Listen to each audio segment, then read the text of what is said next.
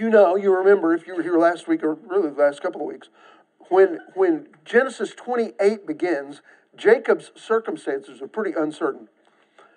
He's going to be on the run from his angry brother Esau. His self-exile, you could call it, I read that term this week and I thought, well, it's imposed by his mom and his dad, but it's also self-exile. So he's going to be on his own for a while. He's going to go to a place he'd never been, moving beyond the territory of land that was promised to his dad and to his grandpa, and it'll be eventually promised to him, but he's going to leave all that. And he's going to go miles and miles and miles away. Now, when Esau realizes that he's been outwitted, he's determined to kill his brother, though not till after his dad dies. Rebekah learns of Esau's plan, and she urges Jacob to flee northward toward Haran, which is where her family is still. And if you remember, that's where Abraham sent his servant, we studied a few weeks back, sent his servant to get Rebekah. You remember that? And so she's going to send him back there. Isaac is going to be in full agreement with this. And she's going to say, go look for my brother Laban. Okay? Now, and so Jacob is going to do that. What Jacob came to realize here is that he's leaving a lot behind.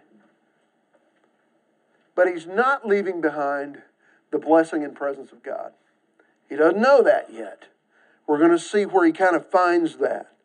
Now, there's another thing we talked just briefly about last time. As 28 dawns, chapter 28 dawns, Rebekah has spoken to her husband Isaac about her dislike for the women, and that is plural, that her son Esau, okay, remember he's on Duck Dynasty, I think. It just kind of reminds me of those guys. But Esau had married some local Canaanite women, some Hittite women, and it just ticks Rebekah off. And she comments on that to Isaac, and that has something to do, more than a little bit to do, with why they send Jacob away. My guess is, the grandkids had no manners. I don't know what the deal was. But and so, what's interesting about that, what does Esau do? Look at verse 6. What does Esau do? Just kind of scan 6, 7, 8, and 9. What does Esau do when he finds out that mom and dad don't really like his family? He starts another family. Guy's really smart. I'm telling you, he's got 2 already, and they're causing him all kinds of trouble at home with mom and dad. So what does he do? He goes and marries somebody else. Kind of makes sense, doesn't it? Now, and to add insult to injury, who does he marry this time? He marries a half-cousin, okay? Think about it. Isaac and Ishmael were brothers, half-brothers. He marries one of Ishmael's kids. This guy's, the elevator does not go all the way to the top floor. Just saying, okay? He's a few fries short of a Happy Meal, I think, but, okay. So, that's the context in which Rebekah goes to Isaac and says, we're going to have to, first of all, these boys are going to kill each other. At least Esau's going to kill Jacob. We got to get him out of here. Let's send him back to my brother Laban and see if he can find somebody to marry there. We don't want him doing what his brother did. So that's kind of the context of what happens as we see Jacob moving away. Now, Father Blair, are you over there? Okay. Would you begin with verse 10? I'm sure you've rehearsed this, and read down to verse 15 from Genesis 28. Jacob left Beersheba and set out from Haran. He reached a certain place and stopped for the night. Stones there, he put it under his head and lay down to sleep. He had a dream in which he saw a stairway resting on the earth, with its top reaching to heaven, and the angels of God were ascending and descending on it. There above it stood the Lord, and he said, I am the Lord, the God of your father Abraham, and the God of Isaac.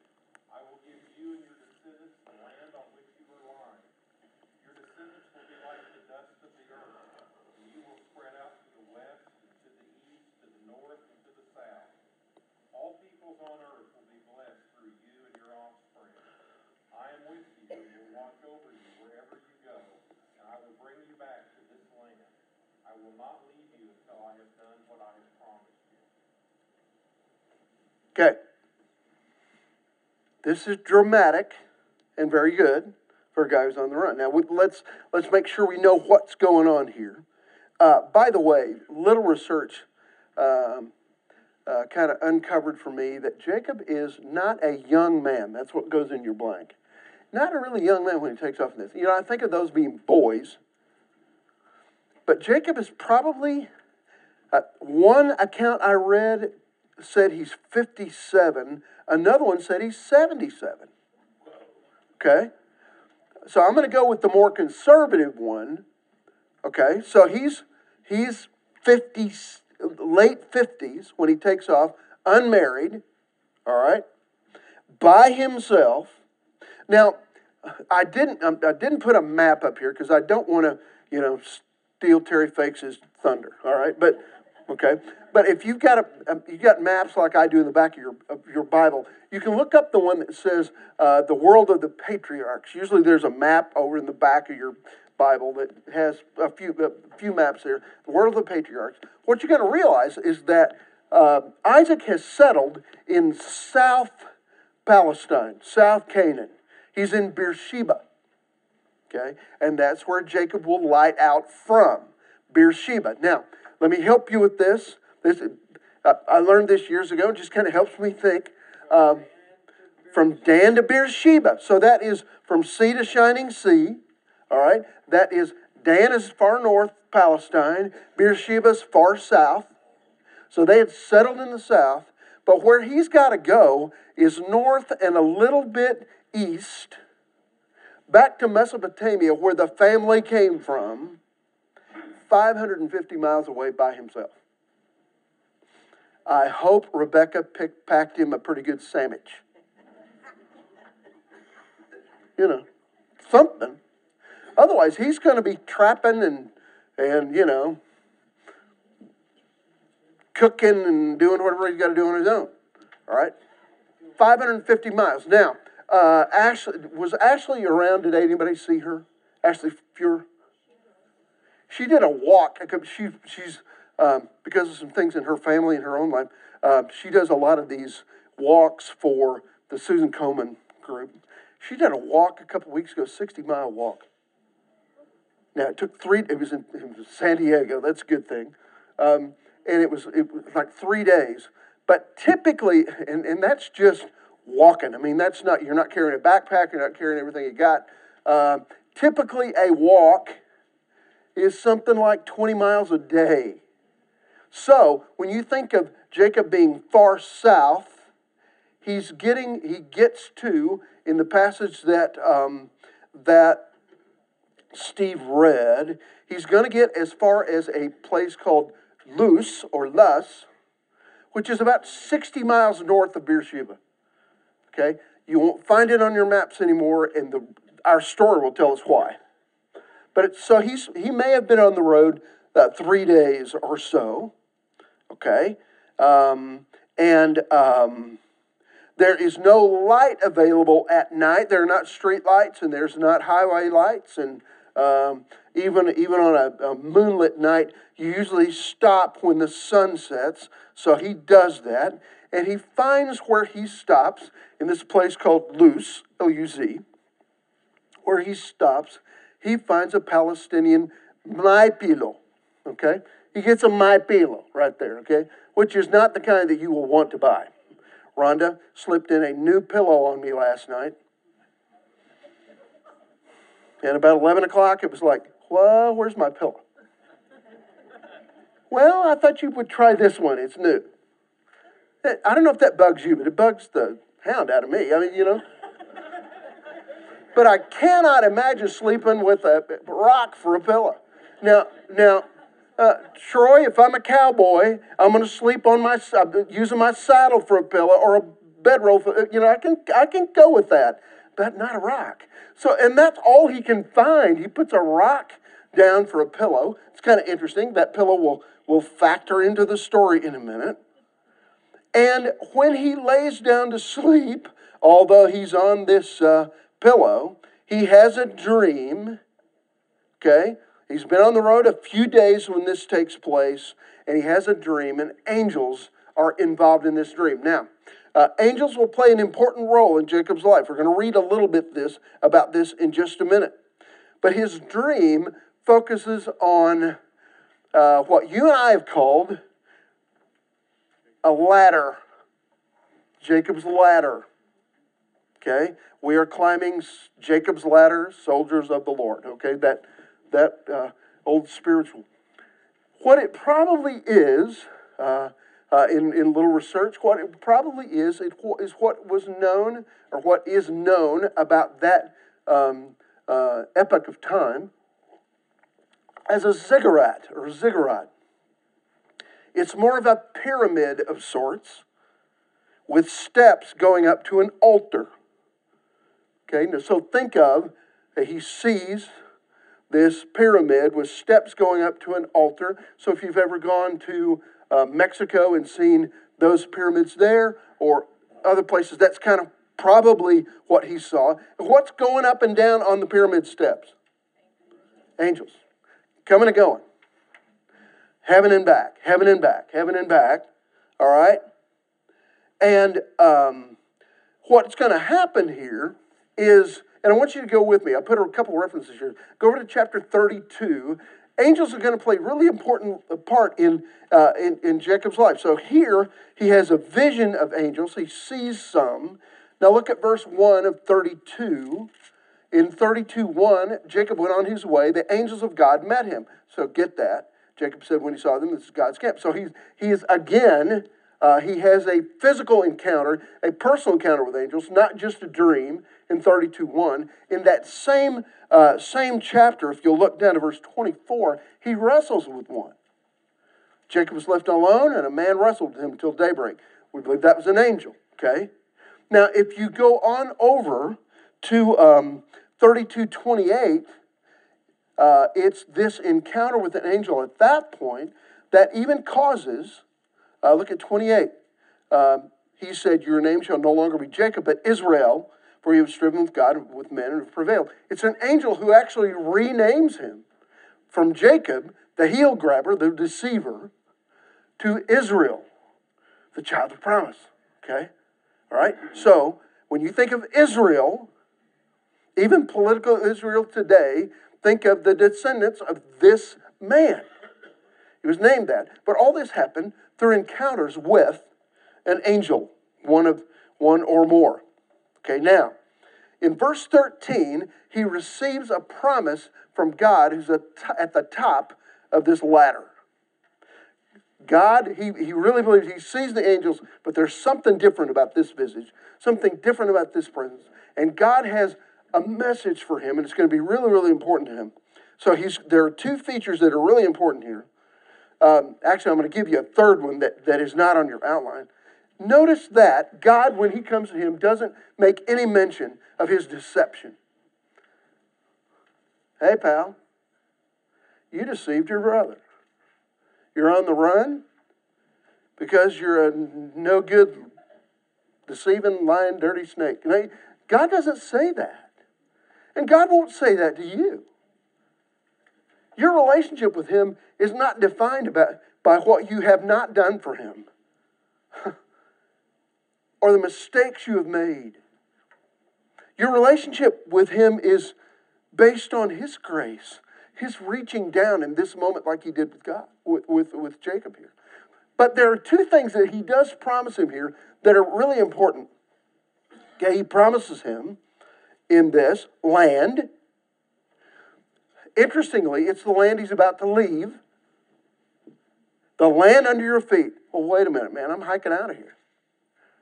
This is your land, okay? Where did that start? Started with his grandpa, Abraham, promised land. The land of Palestine, the land of promise, okay? It was renewed to his dad, Isaac. Now it's going to be renewed to Jacob as well, land. Even though he's about to leave that land and go 500 miles away. And he's promised descendants. What's the problem with that? No kids. He's got no wife nor kids. Okay? All right? But he can hold on, if he will hold on to that promise, he can know okay, that evidently I'm going to get married someday, and I'm going to have at least one child. So he hangs on to that. He's going to get the land that his dad and his grandfather were promised, and he will have a family. Now, he doesn't know how prolific he's going to become, but we'll talk about that next week. All right, so look at verse 14. Had Jacob ever heard this promise before? Let me read the promise while you think about that. Your descendants will be like the dust of the earth, a bunch of them. And you'll spread out to the west and to the east and to the north and south. And in you and your descendants shall all the families of the earth be blessed. Have you ever heard this before? It's God's, you and I have heard it because it's God's promise to Abraham. We read about it specifically in chapter 13. But if you'll look back just real quickly here at 12:3, go back to 12:3. And I will bless those who bless you, and the one who curses you I will curse. And in you all the families of the earth will be blessed. They're all trying to figure out what that means. You and I now know what that means. But this is a promise that Abraham received. The land and the blessing and the people and this. Wait a minute, all people on the earth will be blessed through my people, through my seed? We believe, theologians believe, that Jacob was probably 15 years old when Abraham died. So he knew Grandpa. I love that thought. My mother's dad's name was Roy. The Burlesons and I have talked about this a little bit because her last name was Cherry. My mom's last name was Cherry. And Mary's last name is Cherry, her maiden name. So we've talked about, okay, how do we connect? I sat a lot of times, especially as a freshman in college, when they were trying to teach me American history, I wanted to get it from somebody who'd lived it. He had been in both World Wars. And I'd go to his home in Paola. He always had on two things. He always had on a pair of khakis, always. And typically, what I called in those days an old man t-shirt, which was kind of a tank top looking thing. Sometimes they're called wife beaters today. They wouldn't have been called that in those days. Always had that on, whether they had a shirt on or not, he had that stuff on. And he's sitting in his recliner, which was, by the way, not a lazy boy. He wouldn't have a lazy boy in his house. But it was a recliner. We had to buy him another brand because he would not have anything in his house that said lazy on it. Okay? That's how industrious this guy was. And he would tell me about American history. Can you imagine about how Jacob felt hearing his grandpa Abraham talk about family history? So, my cousin, Uncle Lot, had a wife that turned into a pillar of salt. Yeah. Hey, all those stories.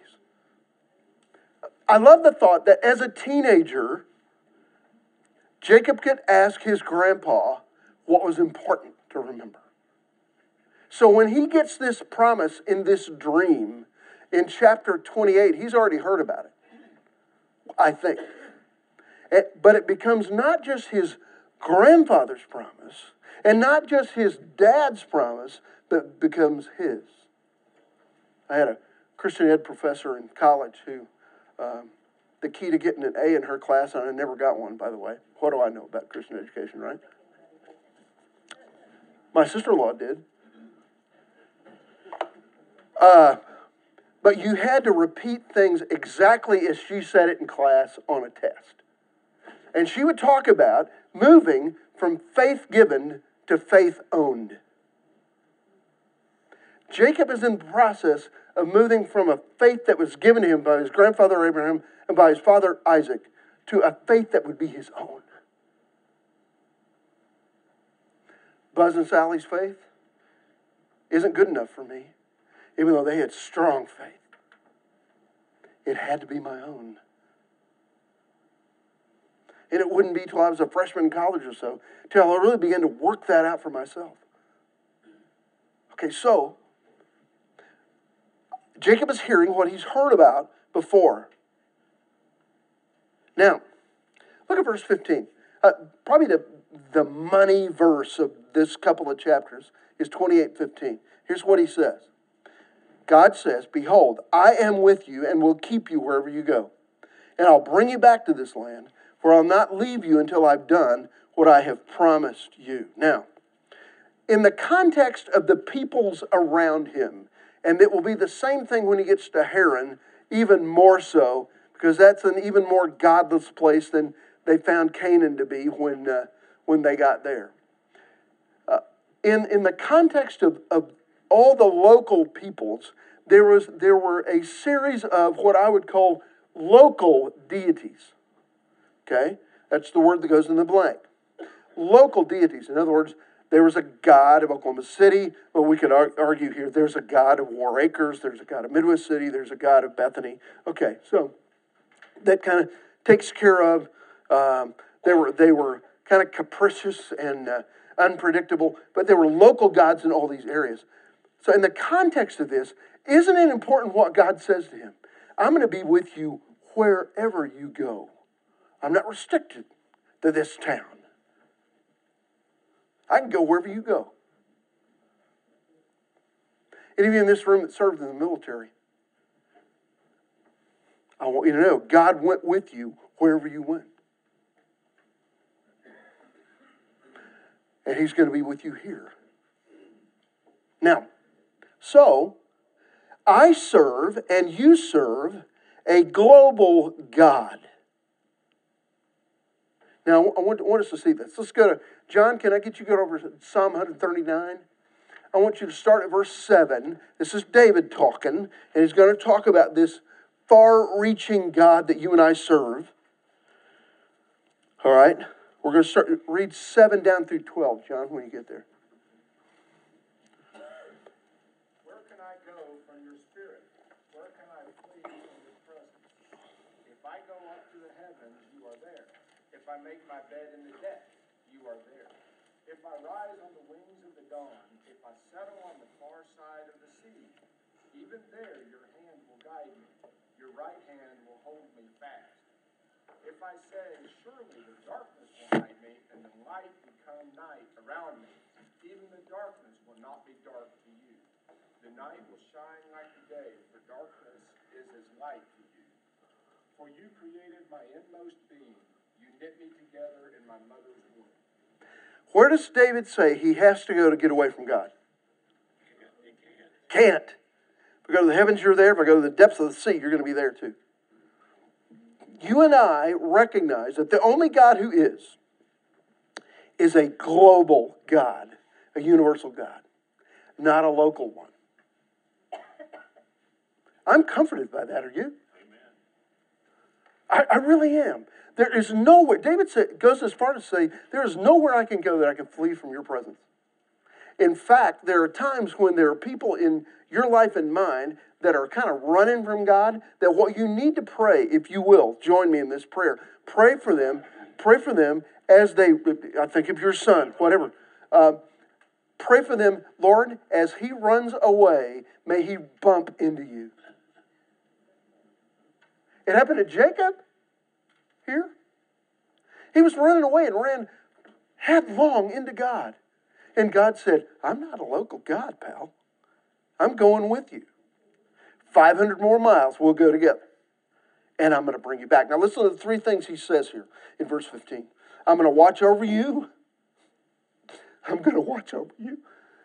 He's by himself, guys. I'm going to watch over you. I'm going to bring you back here. And I'm going to do everything I've promised you. And I won't leave you until I've finished all that work. What a wonderful promise. What a wonderful promise. Okay, let's go to the next section, because it's going to be really important that we catch this. Let's go to verse 16. Cindy, can you read 16 down through 19? When Jacob awoke from his sleep, he thought, surely the Lord is in this place, and I was not aware of it. He was afraid and said, how awesome is this place? This is none other than the house of God. This is the gate of heaven. Early the next morning, Jacob took the stone he had placed under his head and set it up as a pillar and poured oil on top of it. He called that place Bethel, though the city used to be called Luz. Remember, it's called Luz, but it won't be called that anymore. When you look at your map of the patriarchs, it's going to say Bethel right there, or Bethel. Okay, now we'll talk about that in just a second. But the idea here is, okay, that there's nothing special about this place until God shows up. God makes it special when he shows up. I put the reference to Exodus 3. Moses is tending sheep in the Midianite desert. It's rough, it's hot, it's dusty. There's nothing special about it until God says, take your shoes off, pal, because I'm here. And it's holy ground. I may have told you this story before, so bear with me. But I took Rhonda. We were doing a little boondoggle on one spring break, and we had dinner at Papado's in Fort Worth. I bet you've been at the same place. We may have been at the same table before, Bill. Eating at Papado's in Fort Worth, and I got this little thought. It was about dusk, and I said, come on, let's get out of here. I want to take you somewhere. And I drove Rhonda just a few blocks, a couple of miles, to a little street. I don't remember the name of the street. But it was a little house, a little 1,100-foot house that we lived in with two little tiny kids for 3.5 years in Fort Worth when I was in seminary. And that little place was so special. John, I'm going to hurt your feelings. Not because it was in Fort Worth, pal. Because God was there. And all the things he taught me in those 3.5 years. And all that things that experience made. And we put bologna on a credit card in those days, guys. We had nothing. God was there. God can make the most ordinary place special just by showing up. Can I tell you this? You make a lot of places special because he's with you and you show up. Seaworth, you've made it special because you're there and he's there with you. All right, so he can make the most ordinary place into a holy place. And Jacob says, wow, he says, his jaw drops. There's literally a word here that means his jaw is dropping. And in verse 17, he says he was afraid. And he said, how awesome is this place? This is none other than the house of God, and this is the gate of heaven. He's going to name this place the house of God. That's what Bethel means. But what I want you to catch here is the word awesome is the same word as afraid. Same word as afraid. What is your understanding of that word? I'm going to tell you. Trying to listen to a lot of Christmas music these days. Me listening to BB and CC singing David Foster's First Noel was awesome on the way to church this morning. Me listening to Garth Brooks sing It's the Most Wonderful Time of the Year is not in any way, shape, or form awesome. Can I tell you that?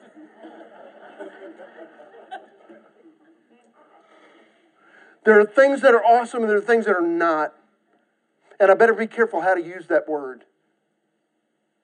It inspired Jacob to be fearful in the best sense of that term. I am awe-stricken, he says. How awesome is this place? God is here. Awesome does not apply to boyfriends, girlfriends, or pizza if you're an 18-year-old. But I know it's used that way. How do you use it? Now, so Jacob takes the pillow and makes it a pillar. Now, he must be from the South, because in the South, those words are interchangeable. Did you bring my pillar? Okay. All right. I need me a pillar to go to, okay. He changes the pillow into a pillar. He sets it up. He pours oil on it. What does oil represent? It anoints it. It sanctifies it. It consecrates it here. It makes it holy because God had made it holy by his presence here. And he names the place Say, I know this place has always been named Luz, but it's got to have a different God, a different name. It's going to be called now. You can put it in blank there, House of God. Interesting and ironically. Well, go with me if you can find it. 1 Kings, go to the right quite a bit, a good quarter inch or more. 1 Kings. So you're going to go through the Samuels, and you'll get to Kings. If you get to Chronicles, you've gone too far. 1 Kings 12.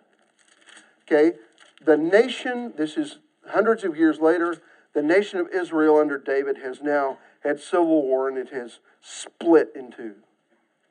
The king of the south was Solomon's son Rehoboam. He did some stupid things, and it caused a civil war. And so another cousin by the name of Jeroboam is now in the lead, as set himself up as king in the north. Look what Jeroboam does. We're at 12, and we're going to read verse 20.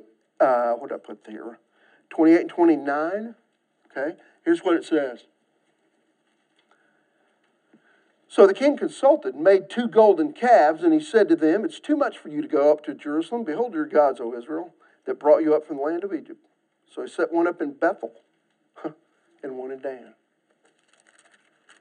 The king Jeroboam says, I don't want you going south to Jerusalem to worship. So I'm going to make 2 calves. I'm going to put one in 2 cities, and you can worship them here. So you don't have to go south to Jerusalem to worship.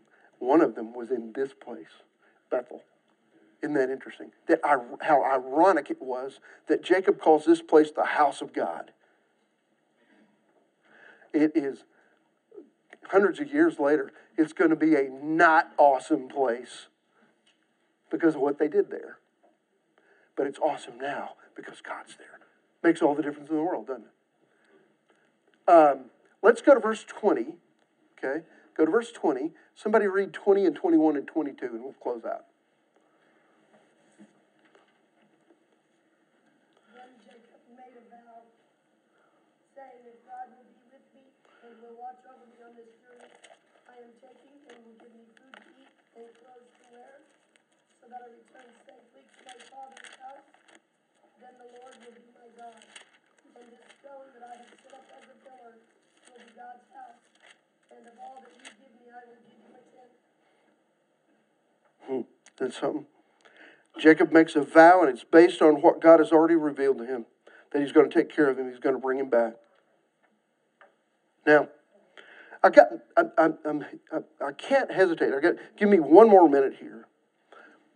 And when Jesus begins to work in John 1, and he meets a guy that will eventually be one of his disciples, he's calling him to come alongside him. His name is Nathaniel, and Nathaniel's a little bit cynical about anybody coming out of Nazareth.